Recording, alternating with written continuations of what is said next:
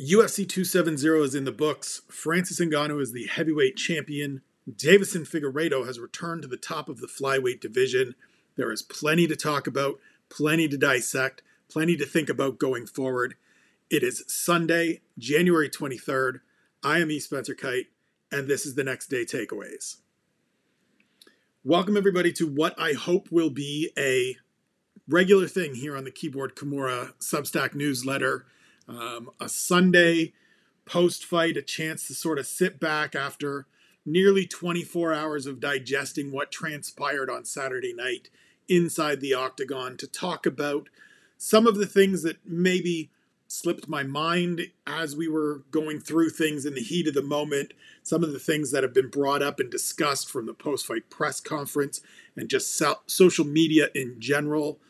Some of the takeaways that have really sunk in and taken root over the last, almost 24 hours. And what better way to start this off than following UFC 270 from Honda Center in Anaheim last night. Jump right in, main event, Francis Ngannou. Once again, as he said going in, the champ remains the champ. He is the undisputed champion of the heavyweight division in the UFC. 48-47, 48-47, 49-46, where Francis Ngannou displayed the Ngannou and grappling. Not at all how I think anybody expected that fight to play out. Not a piece of his game that we had ever seen before.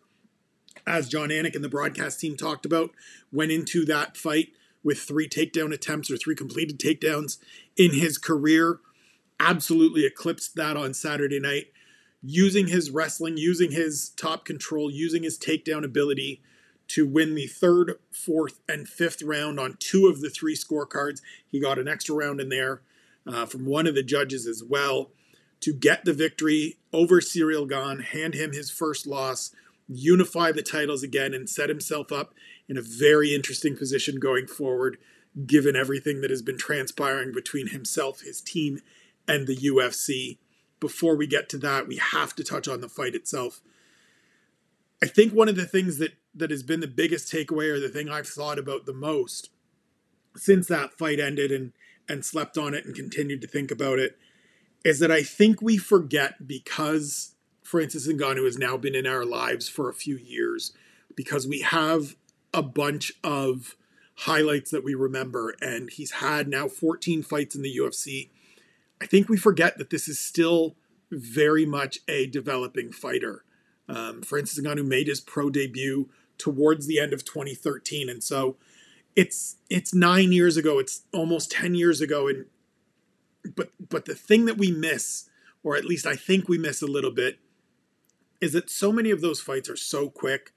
So much of those fights and so many heavyweight fights at times, and I think we miss it with lots of fighters in this division, is that the development elements aren't there because the fights are so quick. We don't get to see those other wrinkles. We don't get to see the pieces that they've been working on. And clearly Francis Ngannou has been adding to his arsenal. We all know him for that vicious power, for his striking prowess. But we saw on Saturday that he has been putting in time working on other elements. We weren't sure if there was a plan B. There is clearly a plan B, and one of the things that stood out to me in the midst of that fight, as he's completing takedowns, as he's trying to advance positions and put Ciryl Gane in even more jeopardy on the ground, is imagine what happens when he has an even greater understanding of things like top control and how to disperse his weight and how to sink his hips down and kind of control a guy on the ground in addition to just being able to put him there. We saw the big slam, but we also saw some technical grappling in there from Francis Ngannou that I don't think anyone expected. I don't think anyone went into this fight thinking, do you know how Francis Ngannou is going to win it? It's going to be a 5th round sweep where he moves into top position, defends a heel hook attempt a couple of times, and rides out the round in top position. It is a testament to the effort, to the work, to the focus and determination that Francis Ngannou puts in the gym, that his team of coaches, Eric Nixick, Dewey Cooper, everybody around him have continued to work on, because in this division, and for a guy with his freakish power, there is the ability, there is the space to just decide, I'm good. I don't need to do anything more. And if I can't touch this guy up and get him out of there, then so be it.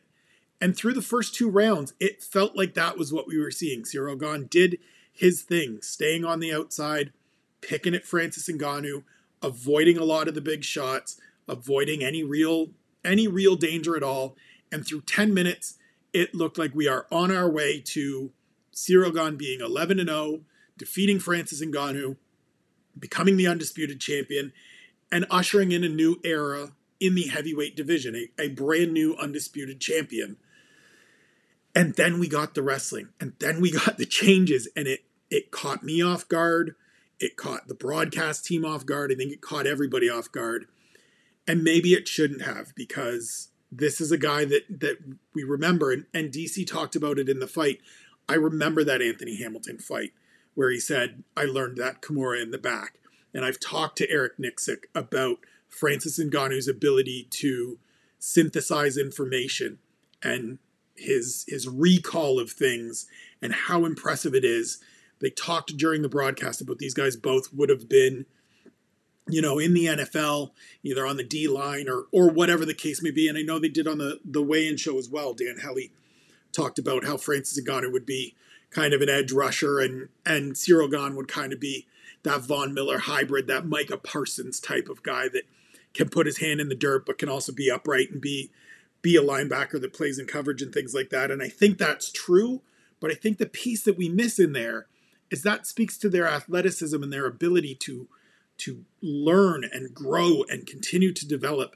And both of them are still relatively young in their careers. This was Francis Ngannou's 20th fight, but it's only the second time that he's gone 25 minutes. It's only the third time that he's gone 3 rounds or more. And so he's had a year where he's been in the gym, or most of a year where he's been in the gym and been able to work and been able to continue to grow and develop these things. And I think we saw on Saturday night kind of a little piece, a little appetizer of the evolution of Francis Ngannou that makes him an even more dangerous fighter. And I know that we are all super reactionary to what happens and what transpires. And I've seen a lot of, I don't know who's going to beat this guy now. Ciryl Gane was well on his way and could have still won that fight, probably if he doesn't dive on that heel hook in the 5th round.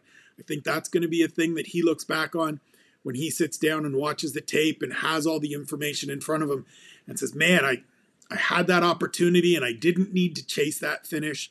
I could have rode out top position or just been more effective, taken my time a little more, and maybe I get that victory. It would have been a split decision win, I believe, had it played out that way. That's the thing that he's going to be able to look at and grow from going forward.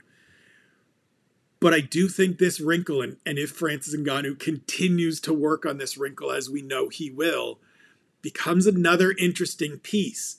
You can't doubt this man's conditioning anymore. You can't doubt this man's drive anymore, because as much as he looked exhausted after the first 5 minutes, the first 10 minutes, he went out there and controlled the final 15 minutes of this fight using a secondary skill set that we haven't seen before against an undefeated fighter. Eric Nixick said to him in the corner at the end, between the 4th and the 5th round, something along the lines of, I believe in you, we've been through too much shit. This is yours, go out and get it. That's not just about individual fights. That's about reminding Francis Ngannou of everything he's been through. And so to ever question this man's heart, focus, conviction when he's in there just seems crazy. And I think we saw that. I think we put those questions to bed on Saturday night in Anaheim. The other piece of this fight for me, and I do want to take a little bit of time to address, the elephant in the room, or the big story, the big talking points that really dominated this fight going in and will continue to dominate this conversation going forward, that of course being Francis Ngannou's contract situation.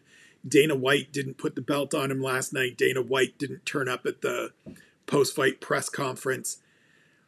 It seems really contentious. Francis has made no bones about his position and what he feels the relationship has been like. It has been impressive to see him speak so freely about it on various platforms, including The Daily Show on Thursday or Friday night going into this fight. It's a thing that's has the potential to get ugly. It is a weird situation because of how UFC contracts work, because of the position that these athletes are in with this promotion. My best guess, my ideal hope, I guess, is that everything works out and the two sides can find some way to work together, because I think Francis Ngannou is too talented, too impressive of a athlete, of a story, of a person to not be competing on the biggest stage in the sport against the best athletes in the sport. That is the UFC. That is the UFC heavyweight division. And for the UFC, I hate to be so just cut and dry about it and bare about it, but there's too much money to be made here. And for a company that is repeatedly shown that the bottom line is the bottom line, to let this guy just walk away because of whatever these differences are, because of whatever the challenges in terms of ironing out the demands in terms of other opportunities and pay, seems misguided to me.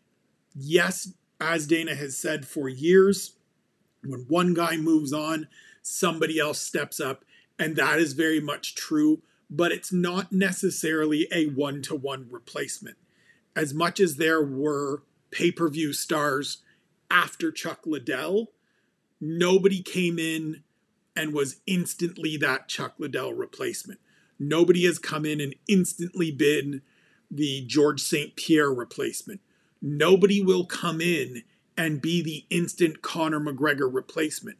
There will be people that continue to do well and people that continue to grow and flourish. And we've seen that in recent years as athletes have been around for 3, 4, 5 pay-per-views and start becoming bigger draws. But it's never a one-to-one replacement. And to let a presence and talent like Francis Ngannou go somewhere else, do something else, for whatever the reasons may be, it just feels to me, and this is just me with no inside info, no scoops, no tips, no nothing from anybody, it feels to me like it would be a big mistake, because there's just too many positives that can come out of these two sides continuing to work together, that they should be able to, and ideally will be able to, get everything ironed out. In a weird way, I think the fact that Francis is probably going to need knee surgery based on everything we heard on Saturday makes it a little easier, because there isn't that rush to get him back out there or pressure to get him back out there, where this story can... The story's going to persist. Don't get me wrong. The story's going to be there, but it's not going to be there from a pressure standpoint of the UFC wants to get the next fight book. They want to rush towards or push towards John Jones at International Fight Week or anything like that. And so, in a weird way, I think the fact that Francis will not be able to fight gives them a few months to really drill down on this and figure out if there's a way to make this work. And my hope is that there is a way to make this work. Before I exit the main event, I do want to touch on Ciryl Gane as well. I said going into this fight, I picked Francis Ngannou. I said Ciryl Gane is a guy that, for all of his myriad skills and talents and abilities and upside and all of those things, sometimes it just takes that one fight. It's cliche in sports that you have to get there and lose before you know how to win. And I think that's a little of what this was. We got to remember again, 31 years old, not even 4 years into his professional MMA career. This was his 11th fight. There was a lot of peripheral stuff involved in this, that we talked about it so much from the Francis Ngannou side, and as he maybe got one foot out the door, but it never really seemed like we focused on, well, what is all of this like for Ciryl Gane, who is the kind of replacement to Francis Ngannou at the MMA factory, or the guy that's been brought along behind Francis Ngannou and now has the chance to sort of topple him, and all of the pressure and emotion that goes into that for him. I think the way that he spoke after the fight, acknowledging the disappointment, but also that this is a learning opportunity, speaks volumes about his character, his mindset, all these things that we already knew. I think he will be the undisputed champion at some point. I don't necessarily even think that it's a situation of Francis Ngannou has to be somewhere. I would love to see these guys fight again in a year or two when Ciryl Gane has a little bit more experience and has been through a couple more difficult fights and had a couple more tests. And maybe that isn't out there. This was the first test that he's had in the UFC and really in his career. And he looked good for the first 10 minutes and had flashes at other points. And so he will grow from this. He will be back. I would love to see the UFC sort of ease him back a little bit. He's already fought a lot of the guys towards the top end of the division. I think Curtis Blades maybe makes sense, depending on what Curtis is up to next. I think there are some other fights that will be out there, some other opportunities that you don't need to just dump him right back in there against, he's already fought everybody else that's there, which is the interesting part. Maybe it's a guy like Chris Daukaus, though I don't necessarily think you need to get one of these younger guys that hasn't had a ton of top-end experience, a couple of consecutive losses. So maybe it's Marcin Tybura, maybe it's Shamil Abdurakhimov, who I know is fighting Sergey Pavlovich, but we've got some options. And so if they go that route, I think a year, 18 months from now, he's very much back in the mix, very much back in line for another championship opportunity. And at some point down the road, he will title, and he will wear that belt and be atop this division. Shifting now to the flyweight co-main event, Deiveson Figueiredo defeats Brandon Moreno by unanimous decision, 48-47, across the board, in a fight that I think was determined or decided by Deiveson Figueiredo's power. It was that third round for me where he puts Brandon Moreno on the deck in the very late stages of the round, in a round where Brandon Moreno was winning that round. The knockdown kind of swings it the other way, and I think if you were watching on social media or following along on social media, you saw that was the general consensus. There was a lot of, did that sway the round? Did that change things? I think we saw and we see that the answer was yes. These guys are 1-1-1 now. I said it all week going in that if it ends up this way and they're literally one apiece with the draw, we need to do a fourth fight. I chuckled to myself watching it at home on Saturday night when Figueiredo brought it up. I love that he suggested doing it in Mexico. Brandon Moreno sounds game. I think it is absolutely the thing to do. I talked about it in the newsletter during the week and during the build-up that this feels like the right time. Now, the caveat there is going to be that everybody's healthy. I don't think you can delay the division long term to do a fourth straight fight. But if both guys are healthy and you can run this back in May or June, somewhere along those lines, then this lines up well, because as much as there are contenders that are in the mix at the top of that division, and we have Kai Kara-France taking on Askar Askarov in a couple of weeks' time, in what most of us all agree will be a number one contender fight, I think you have the ability to let that one play out, see where Alexandre Pantoja is at in terms of his recovery from knee surgery, and get these two guys back in there for a fourth time, the first UFC quadrilogy, to sort things out once and for all. Mike Bond of MMA Junkie posted during the fight, towards the end of the fight, that these guys have now spent an hour or so, a little over an hour I think it is, because it went into the third round in the second fight, a little over an hour in the cage together. And it's really difficult to say with any conviction who the better one is, who the better man is, clearly and definitively. And I agree with that. I mean, we've seen two very close fights. The first fight is a draw because of a point deduction. This fight, if you went back, and I will go back and watch this some point this week and probably put up a kind of scoring review or just a rewatch review of this fight. If you told me right now that you thought Brandon Moreno won that fight 48-47, I don't have any arguments to make that say he didn't. I had it for Figueiredo, but I can understand, and in watching it back, I'm really interested to see if my opinions change or how I would score each round, sitting and really paying close attention to each round. And so that's something I'll do later in the week. You can keep an eye out for that, probably Monday or Tuesday. Try to get it done nice and early so it stays fresh. But I tell you, man, like this is, it's so great to see for the division. You remember a few years ago, the UFC was ready to shutter this thing, and before that, people weren't that interested because Demetrius Johnson was so far and away above everybody else and so dominant, and for whatever reason, didn't resonate with fans, wasn't a guy that people were rushing out to see, even though at the time he was the pound for pound best in the sport and getting these crazy finishes like the one on Ray Borg. But now people are invested. People are into this division.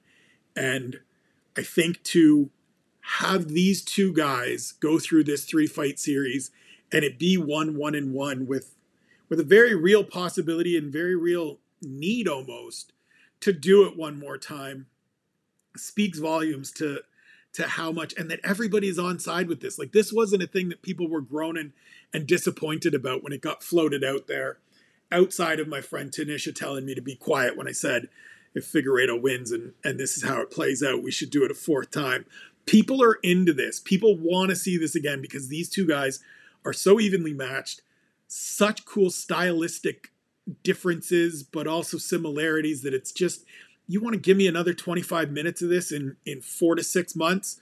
Sign me up. And if you tell me it needs to be a best of 7, a best of 9, a best of 11, I'm in. This is one of those matchups that if they had to keep doing it once a year for the rest of time, I would watch that fight every single time. And I know I'm not alone in that.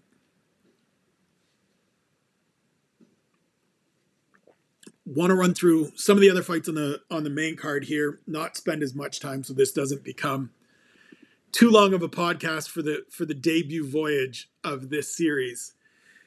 Michel Pereira comes out, gets himself a victory, 3rd straight unanimous decision win, 4th straight victory in the UFC. Said it going into the week. He has dialed back the crazy.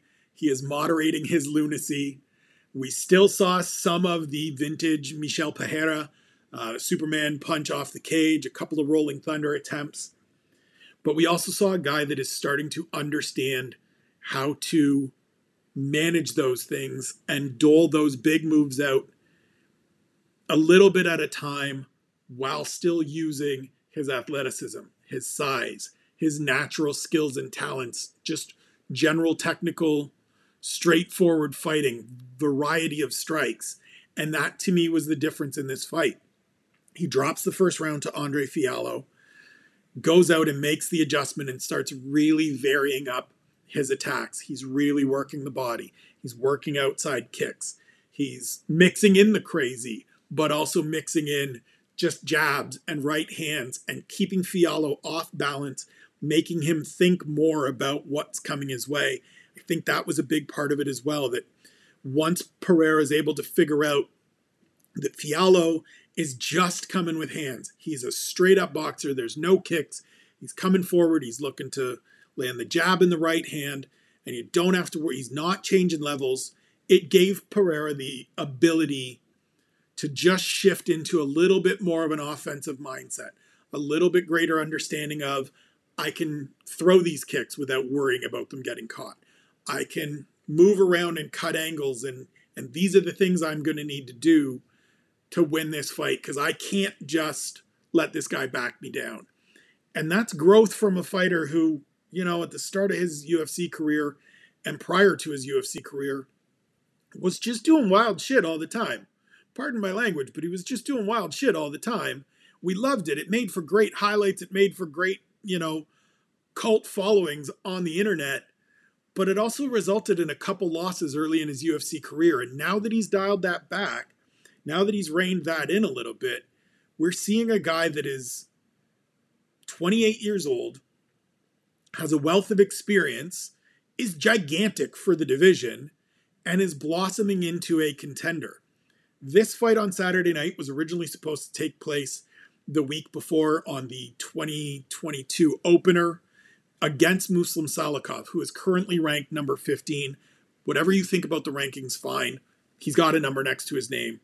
I think that tells us where Michel Pereira is right now. I think it's where he should be in terms of the matchup next time out. And if he goes out and beats, whether it's Salikov or someone else in that lower third of the top 15, he then ends up with a number next to his name and a 5-fight winning streak. And we're talking about a guy that a couple years ago was just the cult figure and the fan favorite, who has now grown and developed and matured a little as an athlete and as a competitor and become a dark horse in a division where Kamaru Usman is just running through people and turning back contenders pretty quickly to where Pereira can be in that mix with Sean Brady, with some of these other up-and-comers. Maybe not quite the buzz of Khamzat Chimaev, but in that pool of fighters that is moving forward that, you get into that range of being in the top 10 and Usman's still on top and is beaten, the next couple contenders in line. We can end up being in a situation similar to what we're at in the women's flyweight division, where Valentina Shevchenko has beaten all of the top contenders. And so we're looking at number 6 and number 7, the way we did with DJ back in the flyweight days. And Pereira is a guy that we have to look out for in there, because I think he's starting to put it all together. I think he's figuring it out. I think he still has that explosiveness and that wildness and that craziness. It makes him very difficult to prepare for, but he's also figuring out how to just use his natural skills, his natural gifts, and it's making him a very, very interesting person in the 170-pound weight class to me. Bantamweight fight, if you've been reading the newsletter the last few months, you know how I feel about the bantamweight division. It is the best division in the UFC at the moment, bar none. Great collection of prospects and emerging talents and veterans at different levels and divisional stalwarts, and we saw that on display on Saturday night. Said Nurmagomedov goes out, gets a 47-second submission victory over Cody Stamann, who was a top 15 fighter for a number of years, fell out, I think, last year after his second consecutive loss, but is a guy that his losses in the UFC are all to ranked fighters, including Aljamain Sterling. For Nurmagomedov to go out and have this performance, this is one of those, and it's going to get lost in the shuffle just because it is, because there's so much else from this fight card that we are going to fixate on, rightfully so, understandably so. But this is a dynamic performance, and this is one of those performances that for me makes me sit up and take real notice. He's a guy that I've been kind of hit or miss on, or not necessarily sold on to this point in his career. He was 3-1 ahead of this fight, but he lost his most significant challenge, let's say, against Raoni Barcelos, who was on this card. We'll touch on him a little bit later. I went into this kind of a little bit torn for a bunch of the week, trying to figure out who was going to win it. Ended up picking Nurmagomedov because of the size, because of the striking ability. We saw it very early in this fight. Lands a spinning back fist, then lands a spinning back kick, then locks up the choke. This is one of those fights that is just statement made. Like, they said it on the broadcast. However you look at Cody Stamann and say, oh, well, this is 3 straight losses. He hasn't lost to scrubs. He has gone the distance with Aljamain Sterling, Merab Dvalishvili, and Jimmy Rivera. 3 guys that have all been in the top 10, top 5 at different points along the way. None of them did this to them. Aljamain Sterling submitted him, I correct myself. But it was later in the fight, the Suluev stretch a few years ago.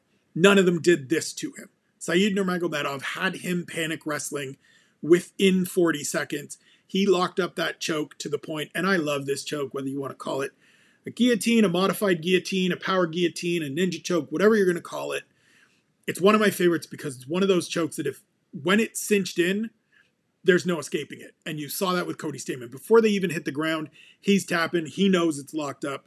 This is a huge performance. It moves Said Nurmagomedov into that pack of fighters just outside the top 15 that are on the way up, sort of a little bit behind Sean O'Malley and Ricky Simon, who broke into the rankings with their most recent victories. We're talking about guys like Adrian Yanez and that group that is still continuing to come up.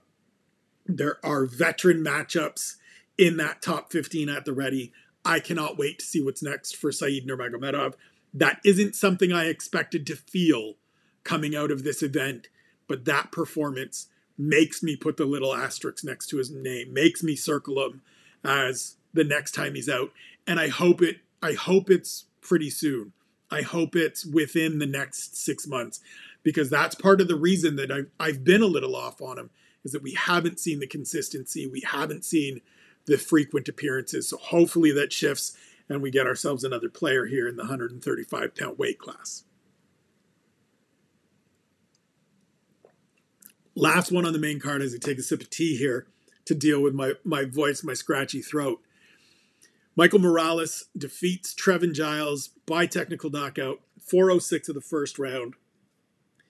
This was a hell of a performance from a 22-year-old kid. I don't know how else to frame it other than to say, just invest in Michael Morales. Just, like, it doesn't have to be a lot, but just get a spot on the bandwagon now, because I think in a few years' time, as he continues to develop, as he continues to add experience and round out those skills, this is going to be somebody that we're talking about as a, maybe not contender, but at the very least, a very entertaining, just outside of the top 15 kind of fighter in this division. He's 22 years old. He's undefeated. And as much as there's a tendency to downplay a lot of the Contender Series graduates in terms of their upside or their talent and things like that, and it's understandable in these last couple of years, and we'll touch on that a little later. I touched on it on Saturday in my things we learned column. This is one of the guys from last year that I had circled.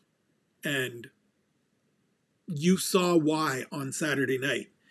He navigated some rough waters early. He got sat down by Trevin Giles, worked his way back to his feet. It was surprising to me that Trevin Giles clinched, just as it was to the broadcast team. And when he worked himself free, he kind of settled in and just did what he seems to be capable of. I don't want to overrate this victory because, as I said all week and as I said going into the fight on Saturday, I don't think Trevin Giles' problem was that he was undersized or out-muscled being at middleweight. I think it is an IQ and application thing. I think we saw that on Saturday. The clinch didn't make sense to me. He's got some defensive holes and Morales exploited them. But this is still a very, very good win for a 22-year-old kid with go-go gadget arms in the welterweight division. One of the things that they were talking about going into this fight for Trevin Giles was that now he's going to have this reach advantage and this size and the speed and his boxing. And we saw Michael Morales be better than him in all of those elements on Saturday night. And for somebody that is this young, that is this still working things out, that is, first time on the big stage to beat an 8-fight UFC veteran in this way, if it's not the kind of performance that is going to make you remember Michael Morales and make a point of watching this guy next time out and being excited to see who he fights next and make a point of following this guy, I don't know what to tell you. Like, I get that it's hard. I get that there's a lot of names, but it's not as difficult as people make it out to be, because this is a hell of a performance. And I've said it a bunch of times already, from a 22-year-old kid that goes out and smokes this dude that has some very good UFC wins and some very good wins from before his time in the UFC.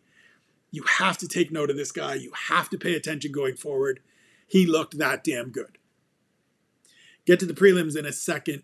Before we do, I just want to say that going forward, not right away, probably kind of once we hit the second quarter of this year. So we're talking April. This podcast is going to go behind a paywall. I want there to be something for the people that have been so kind to contribute to this newsletter with subscriptions. Everybody that's subscribed, everybody that reads it, everybody that checks it out. I love all of you. I appreciate all of you. It means the world to me that the group of you read my work and share my work and value my work the way you do. But those people that are contributing, whether it's the $5 a month or the $50 a year, you guys deserve something for that money. I haven't been able to do that thus far just because it's felt like I want to get this information out and I want to build this newsletter so that it gets to more people. We're starting to get there. And so as a return to you, as a present isn't the right word. This is what you earned. This is what you deserve. And so once we get into April, maybe May, somewhere down that road, and we're doing this consistently, this will go up behind a paywall. It will come out to you guys exclusively. So if you are not a paid subscriber right now and you've got that $5 a month or $50 a year that you want to kick your boy's way, it means the world to me. It helps me do this stuff. It helps me be able to put this stuff together on a Sunday afternoon and know that, a little bit of money's coming in. If you do have it, means the world to me. If you don't, I fully understand. Times are tough. Money is hard. Just hit the subscribe. Get the free subscription. All the free stuff will come into your email. Means the world to me. Love you all. Let's get to the prelims. Shout out to Victor Henry. That's how I'm starting this little look at the prelims. I picked him. I'm not just giving him a shout out because I picked him and he came through with a 30-27 across the board against Raoni Barcelos. I think that performance and Victor Henry as a fighter is a reminder and a testament to how much we kind of just get locked in sometimes on the big promotions and the guys we know. He is somebody that has been plying his trade for a number of years, working under Josh Barnett, working under Eric Paulson, coming with that catch wrestling background, fought some good people throughout his career, fought some Japanese veterans in Japan, beat Kyler Phillips, beat Albert Chimi Morales last time out, and went out and just showed right away, looked right away like he belonged. There wasn't much of that fight where it felt like Victor Henry was outclassed. Raoni Barcelos came out early and got a good little start and was looked to be the better man early. But as soon as Victor Henry settled in, it became the Victor Henry show and the Victor Henry fight. Tremendous performance that instantly, here we are again, bantamweight, throws him into the thick of things. And if you told me that Victor Henry versus Said Nurmagomedov, because they're on the same timeline, is the next thing up, I'm all in. Give the winner of that one a spot in the top 15 and let's just keep rolling. This division is amazing. We'll skip down. We had one more fight in the division a little earlier on the prelims. Tony Gravely goes out and does the Tony Gravely thing against Simón Oliveira. Gets a unanimous decision victory, 30-27s again across the board. It's just wrestling, man. This was one of those fights, and I talked about it both last week and this week. Some of those Contender Series guys that got opportunities, that came in with great records, both Oliveira and Gennaro Valdez, who lost to Matt Frivola in the first televised prelim of the night. In addition to looking at who they beat and sort of what those guys' records are, I've started looking at what their records have been after they've fought the guy that went forward. So how did everybody do after they fought Simón Oliveira? And that number to me is becoming more important than who they beat and sort of the records of the guy they beat. Because if you're beating a guy that hasn't beaten anybody and then takes a loss and decides, I'm not fighting anymore, that tells me a lot about that person and what that victory, the weight of that victory for you. I thought that fight, Tony Gravely and Oliveira, would go the way it did. Tony Gravely has some holes. He makes some mistakes. He can be a little chinny at times. but he's a great wrestler, and he has a great ability to get in there and just wear on you. They talked about it in the broadcast. He's not going to rush through things. He's not going to overexert things because he has had some issues in terms of conditioning late in fights or in terms of cardio late in fights. He was measured. He just went out there and repeatedly took Oliveira to the ground, grinds out a victory. Another good win. This is why I love bantamweight. Tony Gravely is nowhere near the top 15, but he's a sturdy dude to have in this division. Every division needs a Tony Gravely that's just a pain in the ass fighter for all these new guys that pop up and can string together 2 or 3 wins and get into a good place. Got to remember, his losses are Brett Johns, and I'm trying to remember off the top of my head here who the other one is, but it's someone else good. It's Nate Maness. He gets clipped. Nate Maness, another dude we don't talk about in this division, who's on a roll, and I can't wait to see him back. Shout out to the 35-pound weight class, man. Shout out to Tony Gravely, a good win. And Victor Henry again. Bantamweight is on fire. It's going to be on fire the rest of the year. If you're not in love with bantamweight and you're not paying attention, I don't know what to tell you.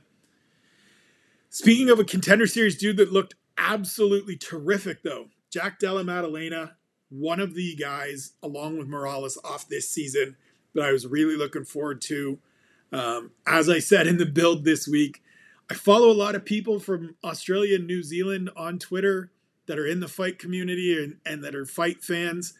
And as he was getting in there, as he was getting ready to compete on the Contender Series, I heard a lot about him. I saw a lot of people being really excited to see Della get out there. That got me invested. I cover the Contender Series for UFC.com, and so have watched every episode that has ever aired and recapped every episode that has ever aired. Paid close attention to his victory last year against Ange Loosa, who was a guy that, as they said on the broadcast, helped Kamaru Usman prepare at times when he was still down at Sanford or at 365 when it was 365. Della went out and looked great, man. This was the performance that I think a lot of people expected. I know it's going to get downplayed because it comes against Pete Rodriguez, who is 4-0. But the thing I said on Saturday, and the thing that I hope people remember, is that he was initially booked to face Warlley Alves. And that tells you what the UFC thinks of him, and that tells you kind of the test they want to see for him right away. I don't know how it would have went against Warlley Alves. I don't know if it would have been 3-minute technical knockout victory, but I want to see it. I want to see a fight like that next time out. That's how good Della looked. Goes out there, he switches stances fluidly. He's got sharp hands, power, speed, crispness, technique. Another one of these guys, and I think I touched on it a little bit at the end of my subhead on his fight on Saturday. I don't think we talk about how many good fighters and talented fighters and dangerous game fighters are coming out of Australia and New Zealand that are just starting to make waves. They same as some of these other regions that were a little bit behind, maybe Brazil and the United States and Russia initially, as this sport was really starting to flourish and starting to grow. But they're catching up, and Della at 25 years old with a performance like that on an 11-fight winning streak now absolutely gets the asterisk, absolutely gets the can't wait to see him perform next time. Definitely keep paying attention, and maybe a guy that has the potential, has the ability to be one of the better members of the class of 2021 from the Contender Series. First televised prelim, Matt Frevola goes out and gets the victory that I think a lot of people expected. That's not to take anything away from it. Genaro Valdez, as I said, is another one of those guys that you do the math, you see who he fought. 6 of his first 9 opponents never fought again after he beat them. That tells me that, those wins don't count for as much. Frevola goes out and just puts it on him. I thought this fight could have been stopped earlier than it was. Mike Beltran is a hell of an official, a great veteran official. Just had a bad night last night. Just had one of those nights where it seems like he was a little bit slow on things and a little bit let things go a little too far. This was one of those fights. Frevola is the kind of guy that I know there's people that will, probably going into it, and I think I saw it on social media a couple times of like, I don't get it. Why is this guy the favorite?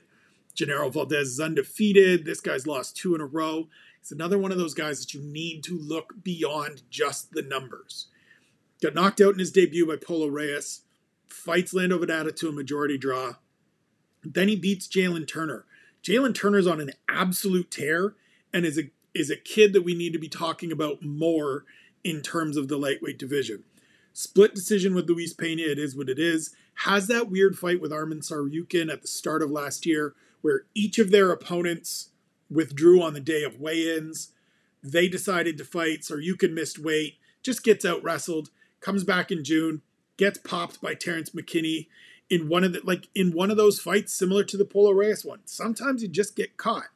Nobody's out here saying, or I'm not out here saying, that Matt Frevola is going to be a world beater, but he's better than people sort of understand or expected or let on going into that fight.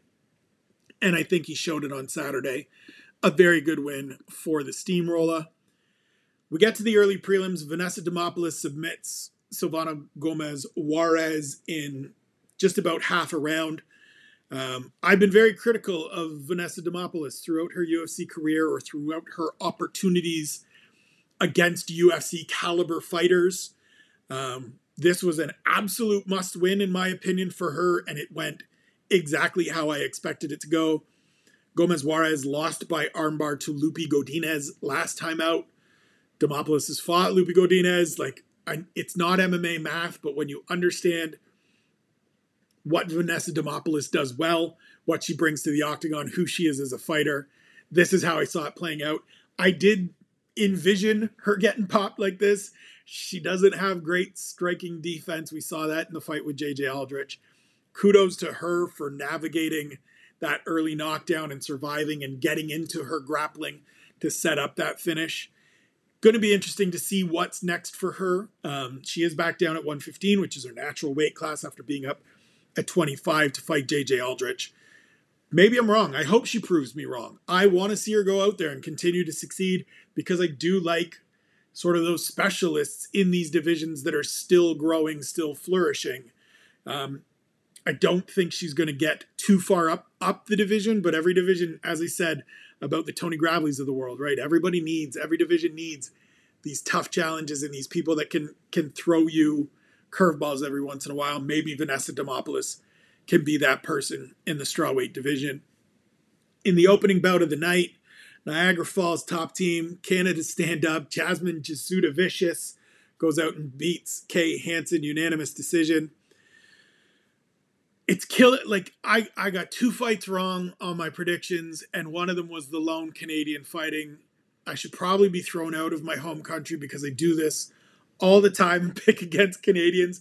I was born in the same region that Jasudavicius calls home. I mean, I got it wrong. That's all there is to it. I got it wrong. She used her length well. She used her grappling well. She was able to frustrate Kay Hansen for the first couple of rounds. Kay has come out and said that she's planning on going back down to strawweight, so I'd be interested to see that because she was a little outsized, out-muscled in those first couple rounds, though she did have some success in the second half of the fight, especially the third round. The biggest thing here from this debut victory for Jasmine Jasudavicius, sorry, I keep screwing that up, is that she made a bet with her best friend when she was going into her fight for the CFFC title that if she got to the UFC, her best friend would get a tattoo of Jasmine's face on her body. They waited until after the Contender Series. They said, let's get an actual fight. She's got the actual fight. She's got the victory. The friend's going to get the tattoo. I cannot wait to see the follow-up to that. That's friendship. That's loyalty. That's cool shit. Shout out to Canada. Shout out to Niagara Top Team. Shout out to the whole St. Catharines region. And congratulations to the newest Canadian in the win column in the UFC. Before we get out of here, I want to just take a quick little look ahead to what's on tap for the month of February. Please remember, no fights this Saturday. Spend some time with your family. Do other things. Watch football. Take a little break because when we get to the start of February, we're just going hard for a number of weeks. We're going through all of February and March without a Saturday off. We've got Jack Hermanson and Sean Strickland We've got UFC 271 with Adesanya Whitaker 2. We've got RDA and Rafael Fiziev. We've got Beneil Dariush and Islam Makhachev. Then we're into March with Covington Masvidal. It's a big stretch coming up to get through the second 2 months of Q1. It's going to be amazing. I'm looking forward to doing all 8 of those shows on Sundays, taping this thing, putting it out there for you.